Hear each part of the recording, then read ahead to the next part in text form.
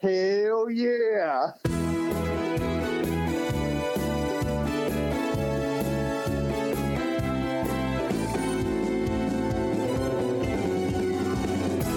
Welcome to the first edition of Mike 22, presented by Football and Other F Words. I'm Zach Lyons. I'm out here in the Herndon household, and I got Mike Miracles, who writes for Music City Miracles. Mike B.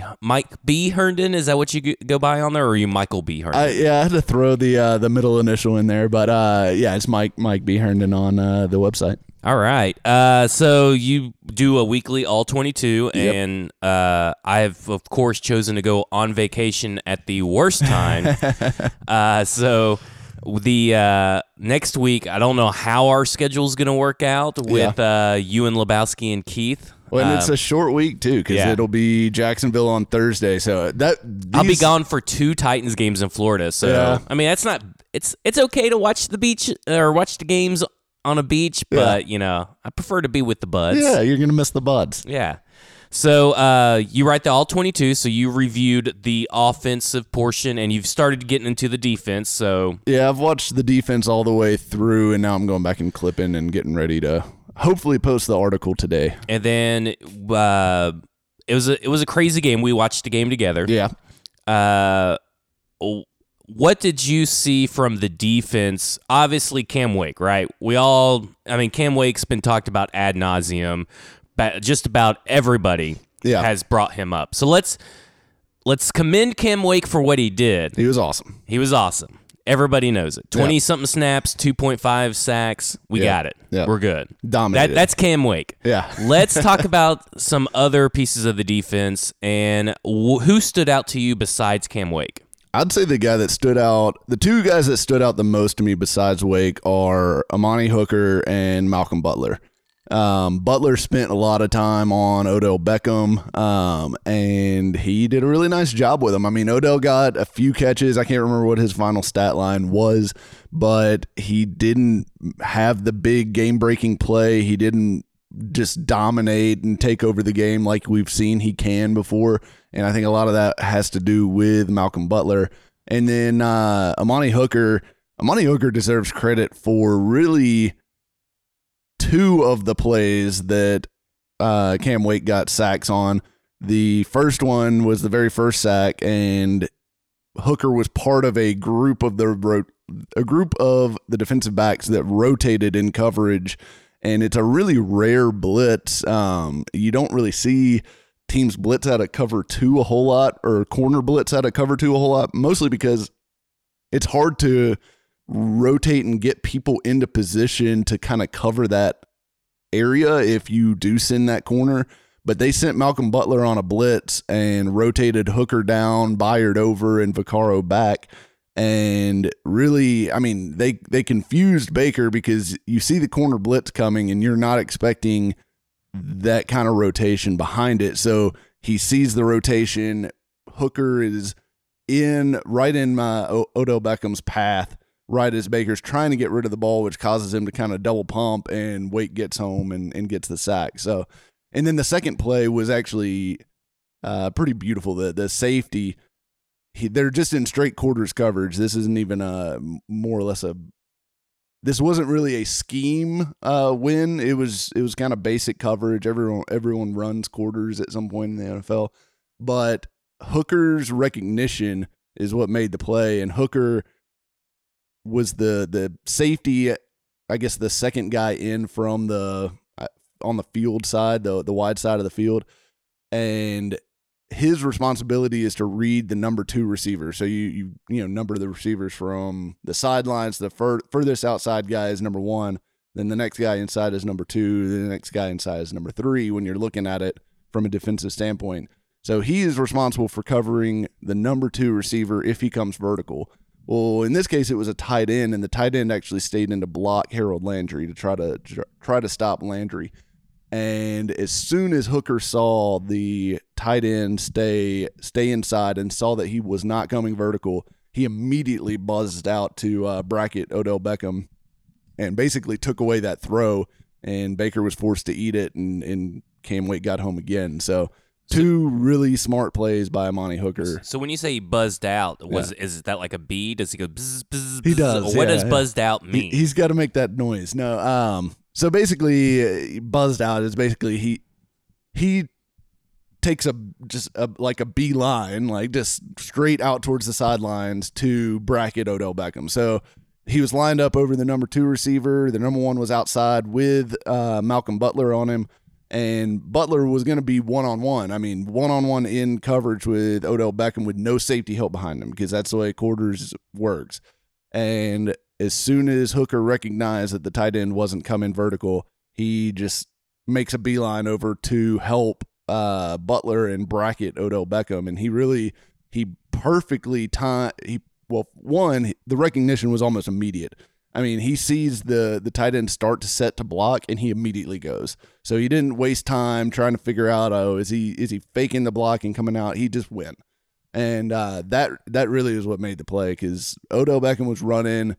It looked like a blaze out, like the Julio route, as some people call it. It's kind of a deep out that has a vertical stem and then a little bit of a post lean inside, and then breaks back right out to the sidelines. And it's very difficult to cover when you don't have safety help, because you don't want to get beat deep on that post, and it's so hard for a corner to change direction and get back outside. But Hooker was able to take away, kind of undercut that, because Odell Beckham was going to be open.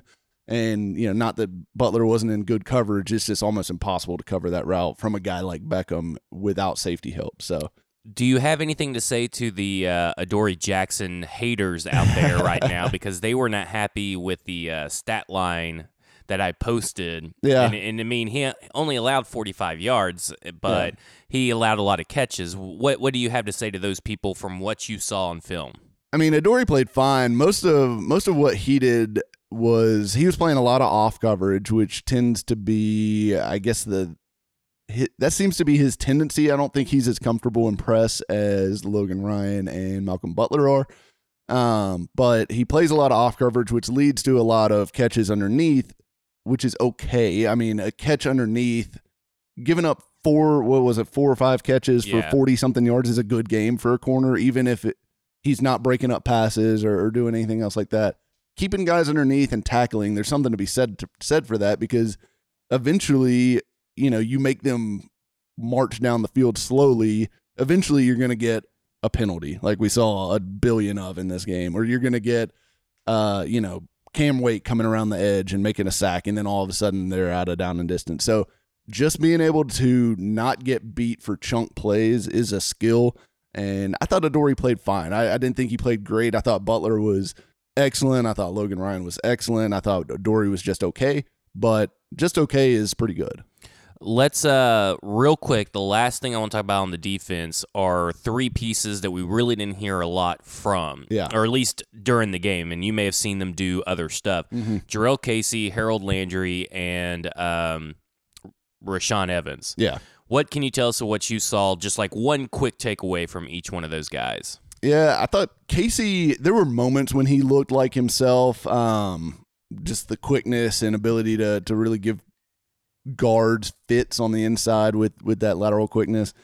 It wasn't his best game by any means, but I don't think there's any reason to panic, obviously. Landry, I will say the Browns paid a lot of attention to Landry, a lot of attention. They chipped or helped or put a tight end over him on, I'm going to chart it out, and I'll have the exact number in the All-22 when it comes out on Music City Miracles, but just from my review and watching it, it felt like they were probably 75% of passing snaps. They were giving some help to the left tackle because they were worried about Landry, and you could tell from the way that they schemed up their offense. And then Rashaan Evans, kind of like Casey, I didn't think he played his best game. He was active. He was, all over the place like he normally is, but he did miss a couple tackles. So, I mean, not a bad game by any means, but probably not his best game either. And I'd like to see him get a little bit more. I'd like to see him have some success as a pass rusher, because they did give him some opportunities to do that, and he didn't really get a whole lot done in that regard. So, we have a wild dog in the background. It's not Huxley. Texas just staring at me on a rug. I'm gonna have to take a picture of it. I know you watched you watch these for the Titans game, but what can you tell us about what you saw from Baker? I can't remember who had the hit on him in the last play on the second half, because apparently I kind of thought that Baker never looked the same after that. Who did have that hit? I don't remember who did get that hit, but yeah, I thought Baker, he looked confused all game, but that really even went back into the first half. Baker's a good quarterback. I think, it's overreacting to say, oh, look, Baker's trash after this one game. When he's got a very accurate arm, he's got a good arm. When he knows what he's facing from the defense, he's able to manipulate coverage. There's a couple of plays that I'm going to show in the All-22 where Baker does an outstanding job of making room for a receiver on that very first drive. The biggest play of the drive was the big 35-yard strike to Higgins up the seam. And Baker did an awesome job of forcing Vaccaro to bite down on the deep out on that side of the field, or the corner route, and which opened up the deep post, or skinny post, I guess, to Higgins. So he does a lot of things well, but I think he was just confused most of the time. I think he was seeing stuff that he didn't anticipate, and then you're having to adjust on the fly, and he didn't know quite where to go with the ball a lot of times, is what it looked like to me. And maybe the whatever happened to his wrist and that hit, that might have affected him in the second half, as he was probably not quite as sharp in the second half with his ball placement as he was in the first half. But it was an interesting game from Baker. I still think he's a good player, but he's still a young player. I mean, that's the fact of the matter. He doesn't even have a full season worth of starts under his belt, and he hasn't seen the kind of stuff that Dean Pease was throwing at him in this game. Well, let's talk about let's move to the offense. Okay. Great. I thought it was a great. We'll get to Arthur Smith and game plan, Marcus, and all that. Yeah. But I thought the offensive line did an admirable job against what's supposed to be a pretty stout front seven. What was your takeaways? No Lawan, no Kevin Pamphile.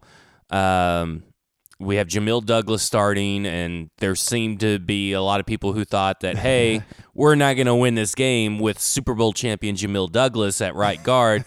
So he ended up having a 100% pass block win rate success percentage, right? Yep. So does that ring true to what you saw? Yeah, I mean, it does. Douglas was a very pleasant surprise, and there was a lot of people. I posted, I believe, all of the injury articles on Music City Miracles last week, and obviously when Pamphile went down and it was starting to look like he might be questionable for the game, there was a lot of the sky is falling. Let's just cancel the game because Jamil Douglas is going to get Marcus killed stuff. So I was pleasantly surprised to see those people be wrong, because Douglas played really well, especially. I thought he played especially well in the run game. I mean, did he play a perfect game? No, he missed a couple blocks. He did give up the pressure on the Mariota deep ball to A.J. Brown when the defender was kind of like around Mariota's knee when he let that ball go. And that was Douglas's man, but that was a long developing play, and that's something that I want to point out about. There's been some stats going around about the Titans allowing a really high pressure rate in this game. Well, pressure rate is directly correlated to the amount of time the quarterback spends in the pocket. So the Titans and Marcus Mariota spent more time in the pocket in this game than any other quarterback in the entire NFL. He averaged over 3 seconds in the pocket per pass attempt, which is crazy. That's higher than anybody averaged for the entire season last year. And it's, mostly due, it's not a Marcus Mariota problem. It's mostly due to the way the Titans chose to attack the Browns. They ran a ton of play action, and we'll get into that later, but play action, especially the long developing play action off of like outside zone, is going to require you to hold up your blocks a little bit longer than either a straight play action or just a straight drop back pass. So the pressure rate, I think, a lot of people are going to look at that and say, well, the Titans' offensive line didn't play very well. They did play well. The Titans asked them to block a little bit longer, and they did help them. They left in a lot of tight ends. There's a reason they played so many tight ends, but those guys in the interior handled their business. And I thought Jack Conklin was outstanding. Dennis Kelly held up pretty good for the most part. So I thought it was a good performance from the offensive line. Let's. I'm gonna take. He wants to go outside. We got a feisty dog wanting to get outside now. I thought he just hated me, but apparently he just has places to be. Some bitches to talk to outside. The Jamil Douglas, we know he did great. Ben Jones, who just got an extension, what did you see from Ben Jones as far as what he did at the line pre-snap? Did he do a lot of pre-snap reads, or what was he good in the run block? I mean, a lot of people didn't want to pay this guy, and we've always touted he's at least average on his worst day, and on his best day, he's slightly above average. So what did you see from Ben Jones? Jones is remarkably consistent. This was one of his better games, though. He pitched a shutout per PFF charting, and I would agree with it after watching all the plays myself. In pass protection, he allowed 0 pressures, 0 hits, and 0 sacks on the game. So that's as good as you can do. He did a nice job picking up games and stunts on the inside, which is kind of most of the time as a center, you're not going to get a direct pass rusher because, especially on third downs, the usually you end up going a little bit wider with your defensive front, and you got the defensive tackles lined up against the guards mostly, and then obviously the edge rushers against the tackles. But he did a nice job in pass protection, and on the run game, I thought he was really good. He didn't have any blown blocks. He wasn't getting blown back into the backfield, which have been issues for him in previous years where he just gets manhandled up front. And let's not undersell the fact that this Browns defense, especially Larry Ogunjobi on the inside, is really stout in the run game. I mean, they were not a good run defense last year, but Ogunjobi in particular is a really good run defender. And Jones had no issue with him or Sheldon Richardson, which were the two guys he was mostly dealing with on the inside. They played really well. I thought Ben Jones had a really good game in Cleveland. And, the news coming out about the Texans, I don't think we've talked about this yet, the Texans extending their center, what's his name? Martin, Nick Martin, is that it? Zach Martin's brother. Nick Martin got $11 million a year. And Nick Martin is definitively worse than Ben Jones. So as much as people were upset that Ben Jones got an extension and is going to end up making $6.5 million a year the next 2 years, something like that.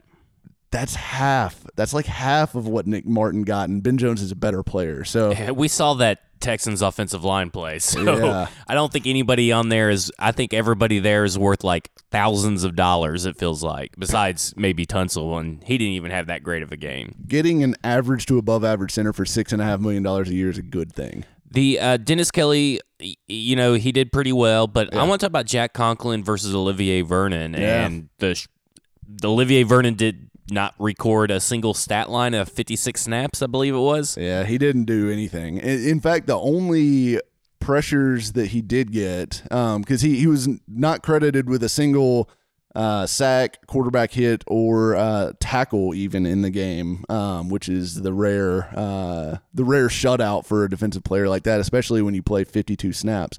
But especially when you trade your a star pass blocker for this pass rusher that wasn't really good on the Giants, and I guess they assumed, well, we can fix him. Trading Kevin Zeitler for Olivier Vernon looks like a really stupid trade right now. I got to be honest with you. So, especially because the Browns obviously had their issues with the offensive line, and right guard's a big part of that, which is the hole that they created by trading Zeitler away. But yeah, Vernon was a complete non-factor. The only pressures that he did get, he had one that was on that first play on the play action boot where he was left unblocked and he still couldn't make the play.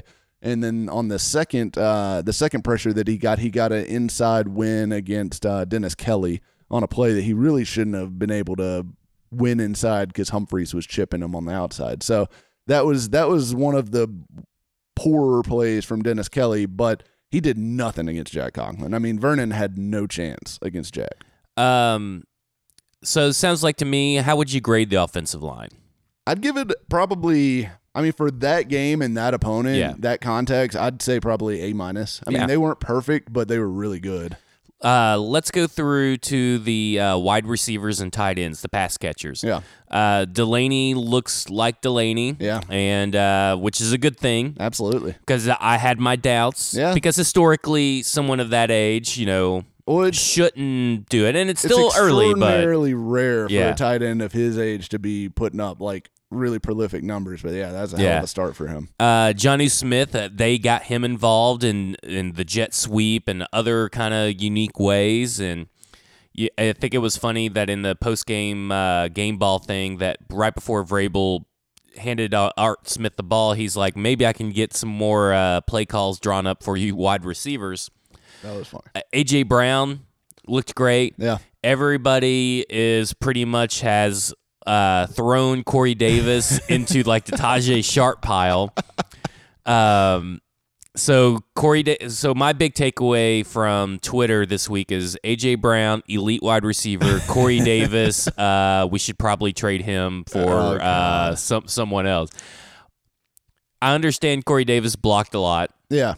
And I kind of view it as a good thing that maybe, okay, so he was 0 for 3 targets. One of them was kind of an off-target throw, but we didn't need him. Yeah. That's my main takeaway is that we didn't have to rely on Corey Davis, and we didn't have to rely on people that we have had to rely on in the past because of new additions. Yeah. What was your takeaway from the pass catchers? So the first guy I want to talk about, we'll get to Davis in a minute, but the first guy I want to talk about is Jonnu Smith, actually, because I absolutely loved what I saw from Jonnu Smith, and I was surprised by it because a guy coming off of what we now know as ACL surgery just, 9 months ago, he looked explosive. He looked fast on that end around. He broke a tackle and, was able to get loose and pick up some nice yardage. He, made the catch on that stop route. I loved what they did with him specifically, just the different ways that they used him. His blocking was a lot better. He actually had a play where he was one-on-one with Myles Garrett in pass protection, which I don't love that was the plan to begin with, but he held up. I mean, he did a nice job and, held up for a few seconds there to give Marcus some time. So I thought Jonnu Smith was excellent, and that is huge for the Titans. If they're going to get something out of him that's more than what they got out of him last year, which was by the second half of the season actually pretty good, that with Walker and plus all the wide receivers becomes a really talented group of weapons for this Titans team. So I'm really excited about what I saw from Jonnu Smith. And as far as the pass catchers, A.J. Brown is so much fun. Oh, He's yeah. just so much fun. I mean, the power and the speed. But the biggest thing that impressed me, but beyond like the run after catch ability, which we all, I think, kind of expected to see from him, his ability to win clean releases and then beat Denzel Ward, who's one of the better cover corners in the NFL, with his route running and beat him off of press coverage immediately. The big question with him coming out was, can he win against press coverage because he played mostly in the slot at Ole Miss and that's a big thing for all rookie wide receivers because you don't see a lot of press coverage across the college. Yeah, absolutely. And I mean seeing that is great. And he's a violent wide receiver, violent runner. I would like for him, if he sees the end zone, to go towards the end zone, not if he sees a defender try to kill that defender. Yeah. But he even said on 3HL yesterday, they were interviewing him and they asked him about that play, and he said, "Yeah, I saw that guy." He's like, "Yeah, I went after him on purpose." I mean, what purpose does that serve? That's just to put the fear of God in him, I guess. He plays pissed off, man. He wants to not just beat you but destroy you. Yeah. So I love it. Yeah, and let me talk about Davis real quick, and Humphreys for that matter. Please refer to him as wide receiver 4, Corey Davis. I will not. I refuse to. Corey Davis is going to have games where he gets a ton of catches and yards and looks like the dominant number one receiver that we know he can be. Sunday was not that day, obviously, but I don't think it's a reflection on Corey Davis. The 3 passes that were thrown to him were all off target. The one that maybe he could have caught would have been an unbelievable catch over the middle for him to be able to leap up and get that, and he just went off of his fingertips away. Yeah. So it's not that he was dropping passes or not, contributing or not running good routes or whatever, not creating separation, that kind of thing. Mariota just, when he threw his bad balls, he just happened to throw most of those to Davis. And the other consideration that we need to look at here is Denzel Ward did shadow him most of the day.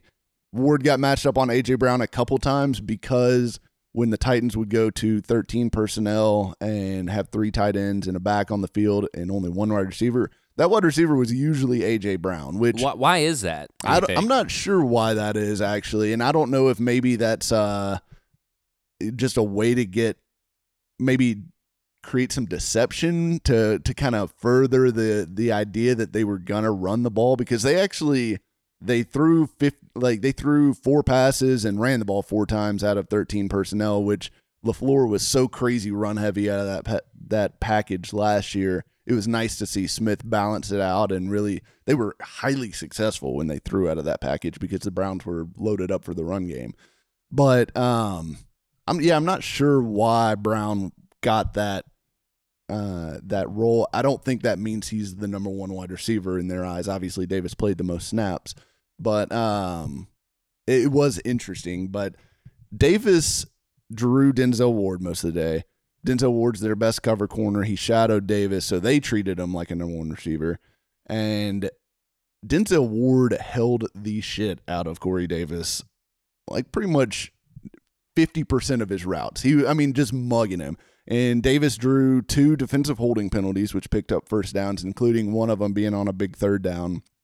And he frankly should have had another defensive holding penalty called when on the throw that Mariota sailed over Davis's head in the middle on that deep dig route that he almost got. The reason that ball sailed, in my opinion, is you can see Mariota drop, and then he kind of hesitates and throws it almost flat-footed because he kind of gets off of his timing. The reason he's off his timing is because Denzel Ward grabbed Corey Davis at the top of that route to try to hold him.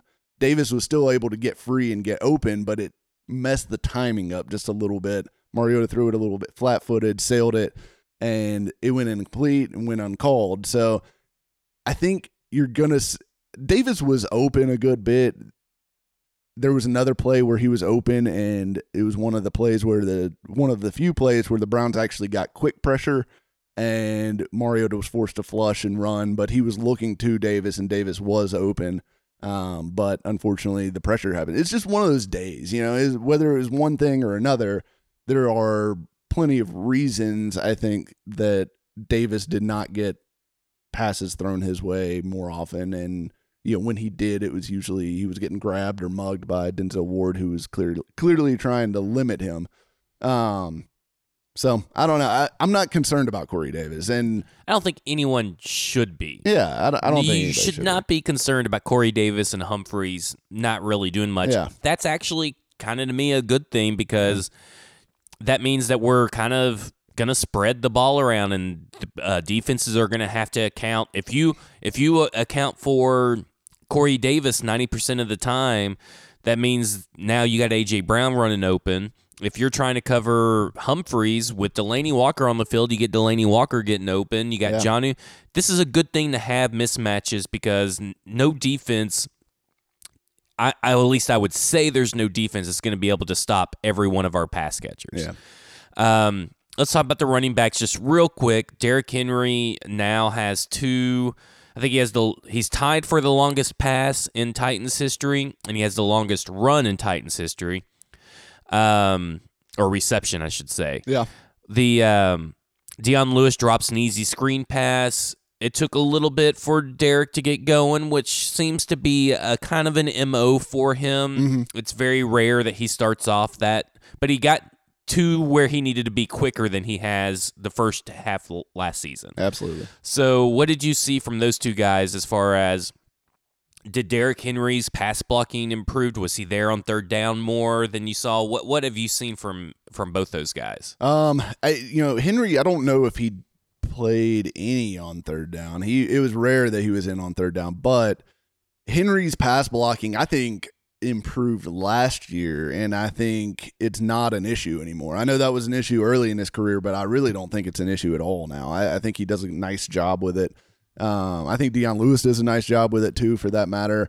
But I thought Henry was great. He mostly picked up where he left off. Obviously, like you said, he started a little slow. I think he had like 3 yards on his first 4 carries. And then after that, he was basically averaging over 5 yards a carry for the rest of the game. And that's without really any giant chunk plays. The Browns did a pretty good job of limiting him. I think his longest run was maybe 16 yards or something like that. The Browns did a pretty good job of limiting him once he got to the second level, especially Demarius Randall. I thought had a good game for the Browns in that aspect. He was doing a nice job of getting Henry on the ground when he did get up to the second level, where a lot of teams are unable to do that, and that's how you end up with the giant chunk plays. But no, I thought Henry ran well. He was in sync with the offensive line, and which a lot of people were concerned about after no preseason and all that. But he picked right up where he left off. He still looks like the same guy. I mean, he's pressing the hole hard. He's hitting it quick. He seems very comfortable in this scheme, which is a great thing for the Titans, because if he continues to just chew up yardage and be able to keep them on schedule and be able to, give teeth to this play action passing game, that's going to be a whale of an offense to stop, especially when you consider the fact that he's a home run threat virtually every play. I mean, all it takes is him getting one crease to the second level, one stiff arm, and he's gone. Dion was 3 rushes for 7 yards, and then 3 of 4 for 6 yards through the air. Yeah. This Dion Lewis thing is, I know they're probably going to, it looks like the screen game is going to be a big part of it. Yeah. And obviously he dropped a real easy pass that would have been a touchdown for what everybody said is going to be, something could have happened on the play, but it everybody was very well blocked. Yeah. And all the screen passes were actually very well schemed and blocked. I mean, they were all, even the 3 that went incomplete. I mean, I think I think they had 5 or 6 screen passes. 2 of them went for touchdowns, and then I think the other 3 were incomplete, but they were all set up really well. Like one was dropped, one was rushed by Brown's blitz and forced to be incomplete, and then the other one was another good play by Brown's defender to come up and beat the left tackle out to Delaney Walker. But so what are you thinking about Lewis right now? I mean, just he's fine. there, he's fine. Yeah. I mean, like, I know he's not going anywhere or anything like that, but do you think that he'll be able to rebound here soon? I mean, I think it's Henry's backfield. So I think you will probably see maybe one or two series a game where Lewis is kind of the main running back on first and second downs. Other than that, you're going to see Lewis as the third down back, and he's good in that regard for the most part. The drop thing hasn't been an issue in his career, so I'm not that worried about the one drop. Obviously, you'd love to have all of them, but those things will happen from time to time. But I don't know. I think Lewis kind of is what he is. I think he's better than a lot of Titans fans think he is, because unless he's just really deteriorated from a skill set standpoint over the past 2 years, he was one of the best running backs in the league in 2017. Legitimately. I mean, he absolutely dominated, and it wasn't just the Patriots magic dust on him. He was breaking tackles. He was dynamic. He was, I think, he was in the top 5 for sure in PFF's elusiveness rating, which is basically a formula that calculates broken tackles and yards after contact and kind of blends them together to create like a metric for how elusive and how much value a running back is generating by himself. So that's not a coaching thing. That's a Dion Lewis thing.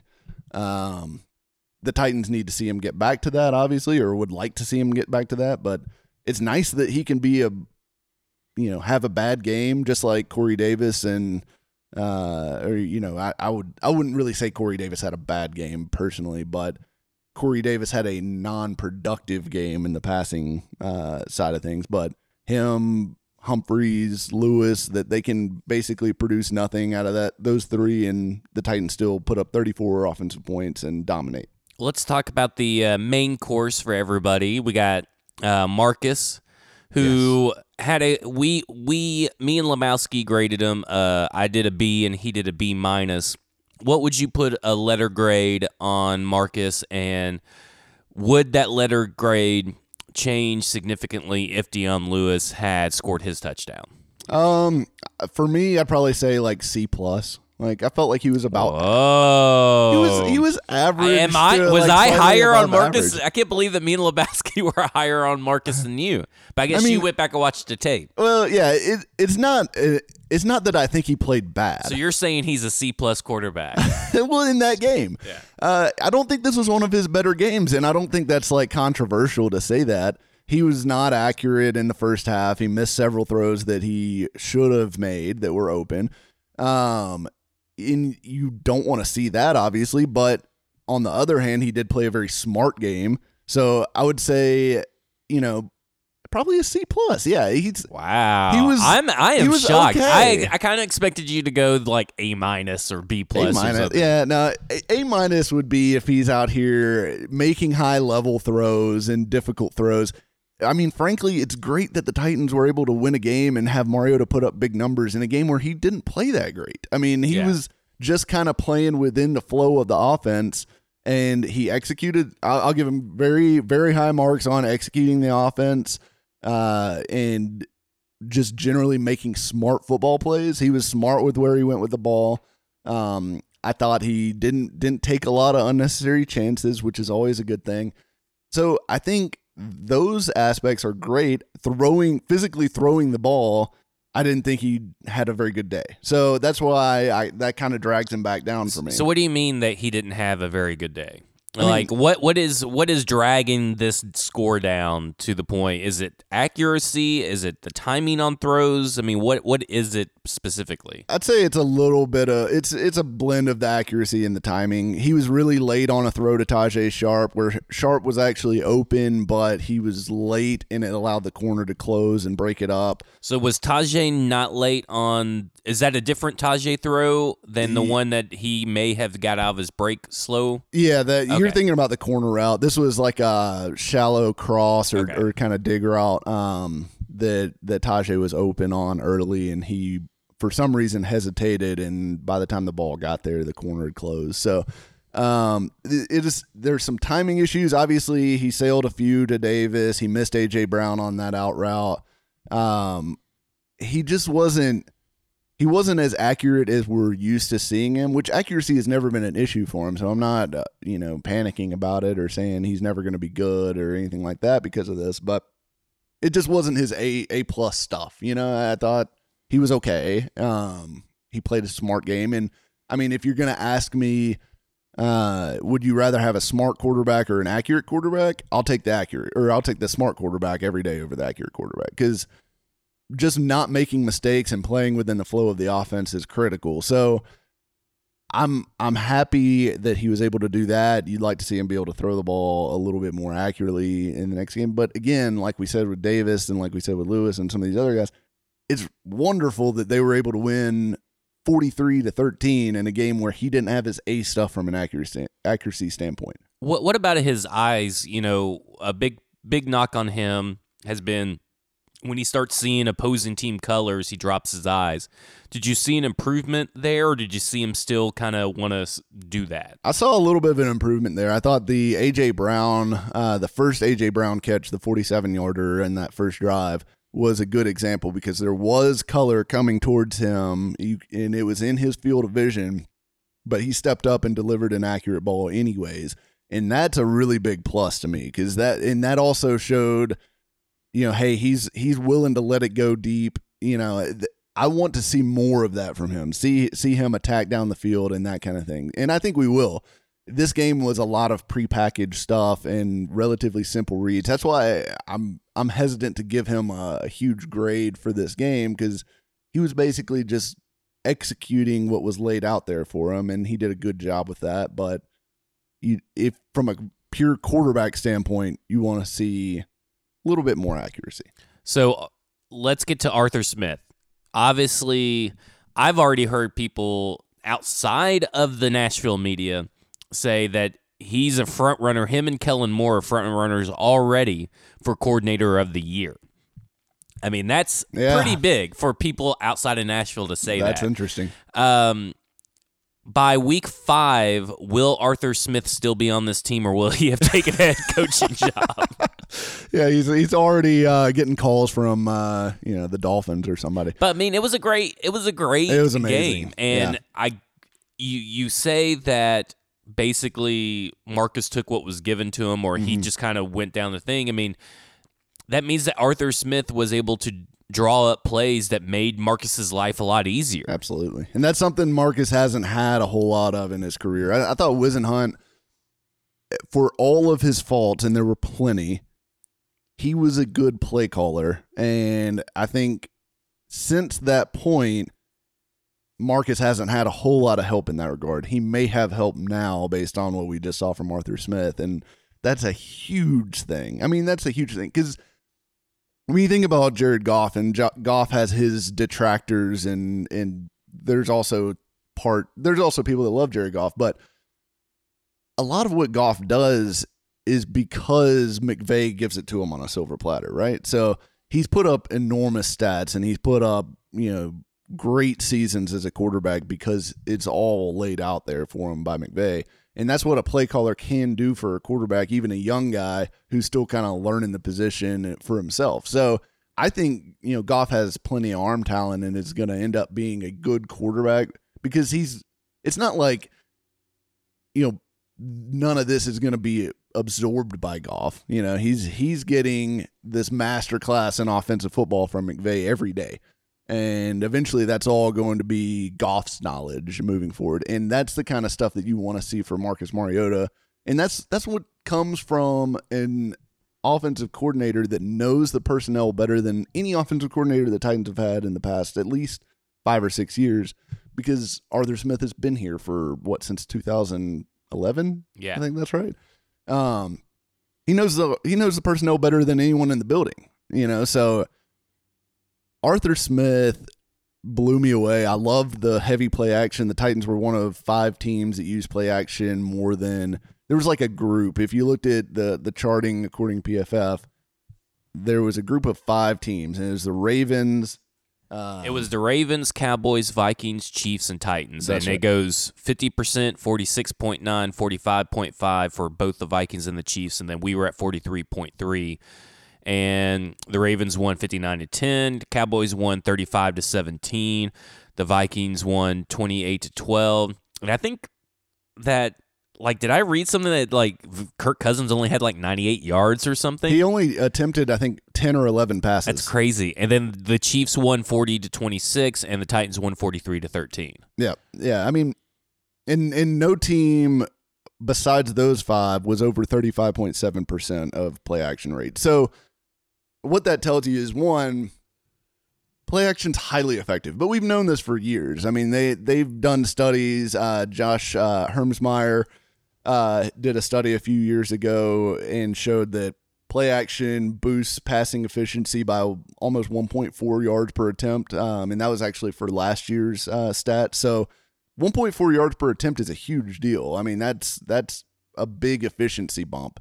So using play action often has been proven to be extremely effective, and it's an obvious reason for it. It makes all of your windows bigger in the middle of the field because your linebackers are getting sucked up. And the studies from Ben Baldwin and guys like that show more play action does not necessarily decrease its effectiveness. You can run play action as many times as you want. Players continue to bite, and he actually did a study. Ben Baldwin did a study this was the Hermsmeyer study. Hermsmeyer did a study that showed using the next gen stats tracking data, all the player tracking data where they've got the chips and the shoulder pads that show where the players are on the field. He measured the amount of movement from the linebackers on a play action pass from the first quarter to the fourth quarter, and statistically plotted that distance against the number of play action attempts, the success of the running game before that point, all of that stuff. And basically what he found was it doesn't really matter how successful your running game is. It doesn't really matter how many times you've run play action. Play action is going to move the linebackers a certain amount every play because linebackers read run first. And that's first and second down especially.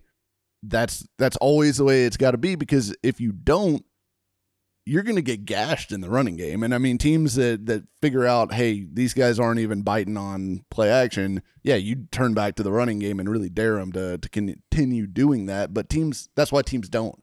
They always bite on the play action, and running it as much as possible makes sense. The Titans ran 17 pass plays on first and second down outside of there was the one 2-minute drill drive at the end of the first half, but excluding those plays, which obviously that's a passing situation and play action doesn't make a ton of sense right there. So, but on every other drive of the game, first and second down, they ran 17 passing plays, 13 of them they used play action on. So, and they were wildly effective. Marcus Mariota's numbers with play action, 7 of 11 on attempts, and if those numbers don't match up obviously with the 13, obviously that's taking out sacks and plays that he didn't actually throw the ball. So 7 of 11 for 217 yards and 3 touchdowns, which is almost 20 yards per attempt. That's insane. Which is stupid. And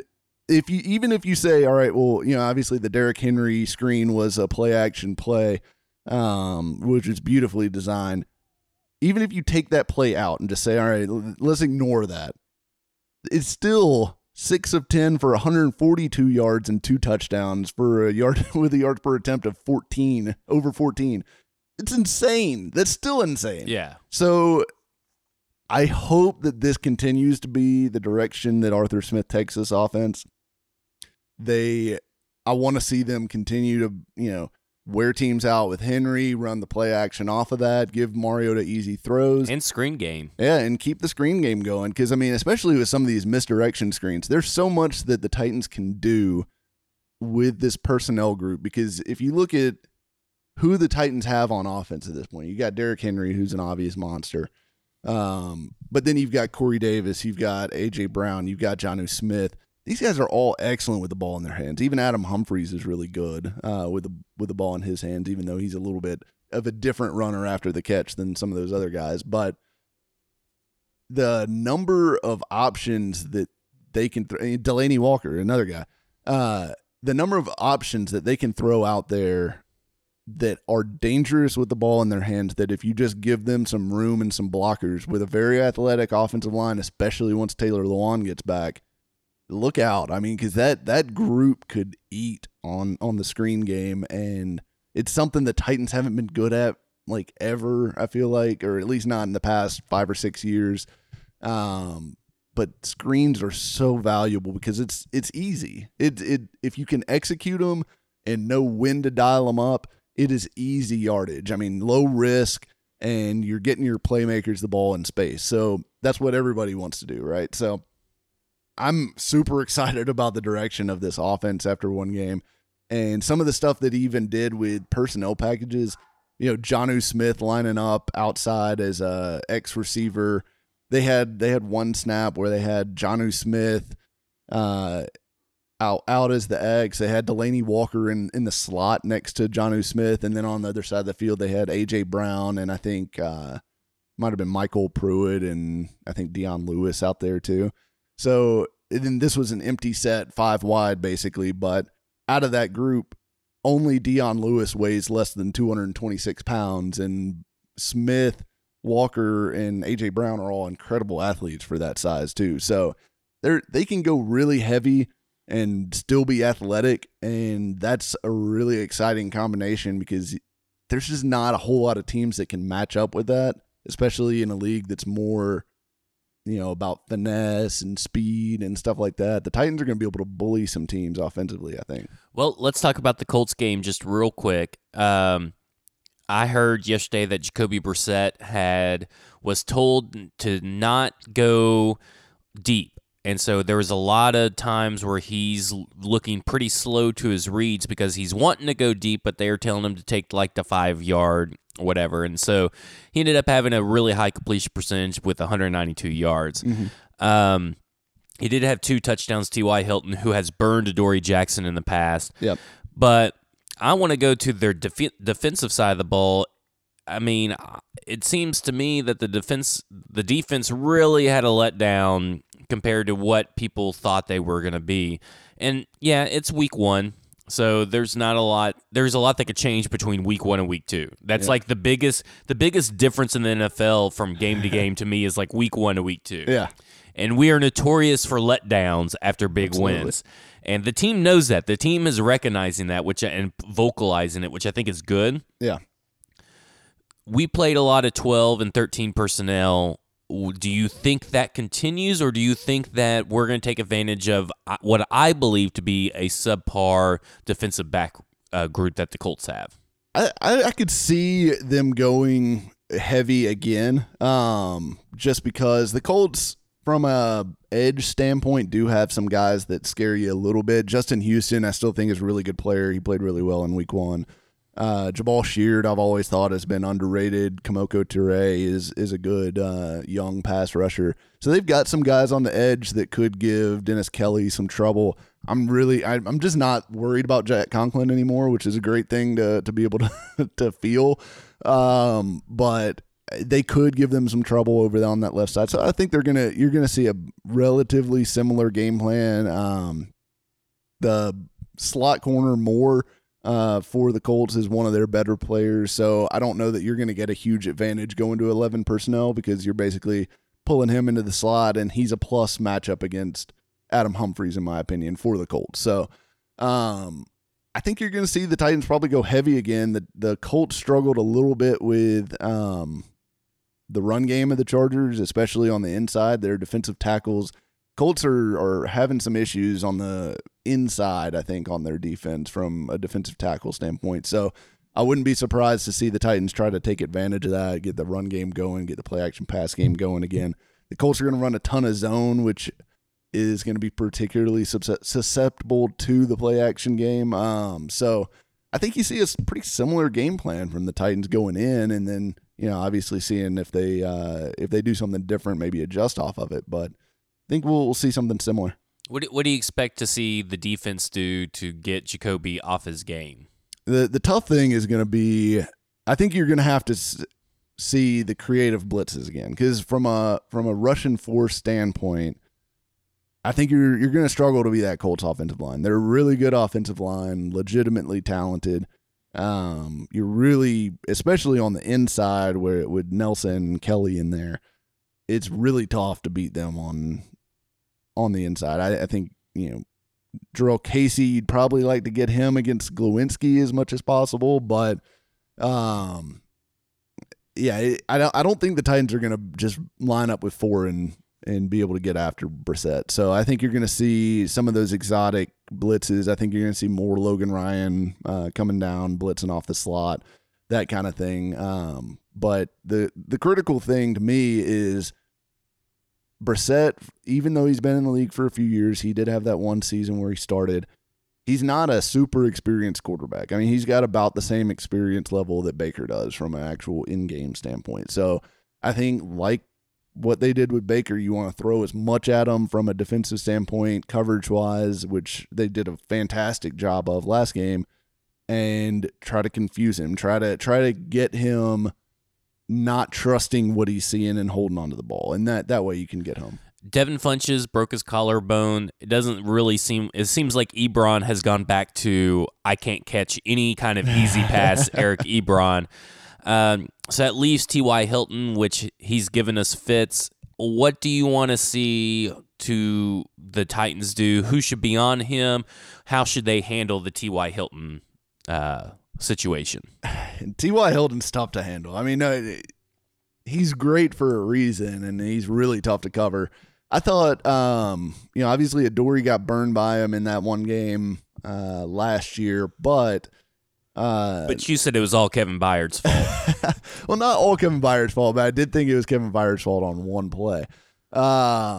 But I wouldn't mind seeing Adoree on TY again, actually. I mean, I didn't think, despite the fact that Hilton put up huge numbers against him, a lot of that was Andrew Luck just being really fucking good. So we'll see how Brissett is able to do in that regard, but Adoree does have the athleticism to be able to run with Hilton, which is huge because very few corners can. I think Malcolm Butler actually can hold up against that as well. Butler's a lot faster than I think he gets credit for, and he, on that interception return, that pick six, he registered the second fastest ball carrier speed in the entire NFL last week. So he was, I think, second behind, was it Tyreek or can't remember who was number one, but he was the second fastest person to have the ball in their hands in all of the NFL. So I think, I mean, I don't know that you have to follow him with a guy. I think you probably let whoever cover him, kind of mix things up, try to bracket him when you can. Deon Cain is probably going to get the start, I guess, with Funchess out. So, hopefully the other guy can hold up pretty well against Cain one-on-one and let you give some extra attention to Hilton. But the Titans did bracket Odell Beckham a few times in that Browns game, so I wouldn't be surprised to see Hilton get a little bit of that same treatment. Finally, before we go, something that we didn't talk about, but with Marlon Mack coming, I thought our run defense was really, really good to really keep Nick Chubb in check. Which I was very shocked because our run defense, while we had a great defense last year, our run defense was a little suspect. What contributed to that you saw to keep Nick Chubb in check, and what do they need to do?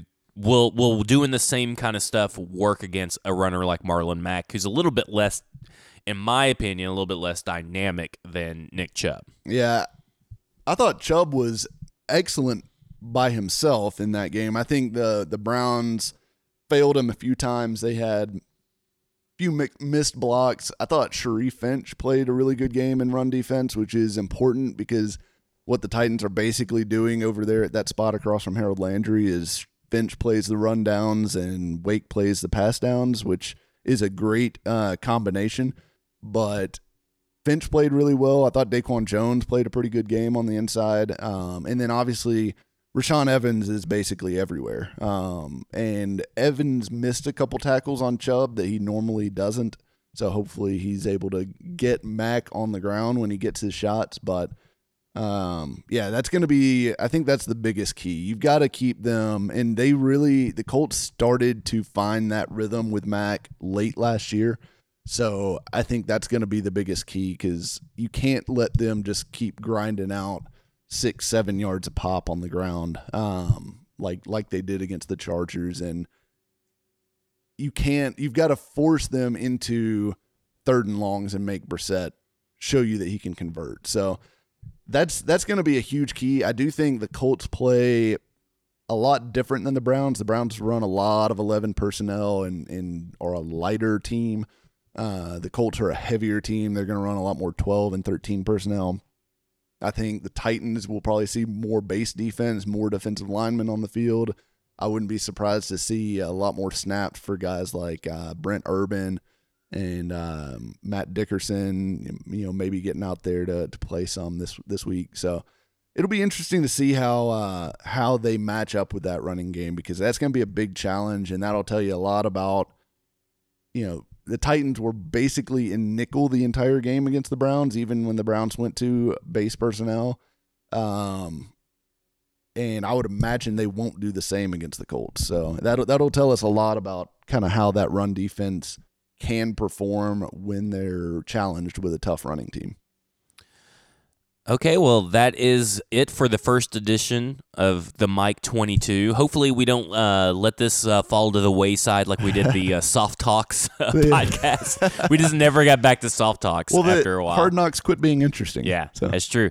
I am Zebo, Zach Lyons. You can follow me on Twitter at ZachWords85. You can follow Mike on Twitter at Mike Miracles. You can read his in-depth article on MusicCityMiracles.com. You'll have to scroll down. It's already getting pushed down because they don't know how to really run their website. Jimmy. I'm trying to post the defensive all 22 today. Gotcha. And I will link to the offensive all 22 at the top of that one too. So you can check them both You out. can follow the podcast on @FWordsPod on Twitter. For everybody else in the Football and Other F Words family, you've just been F'd. You got F.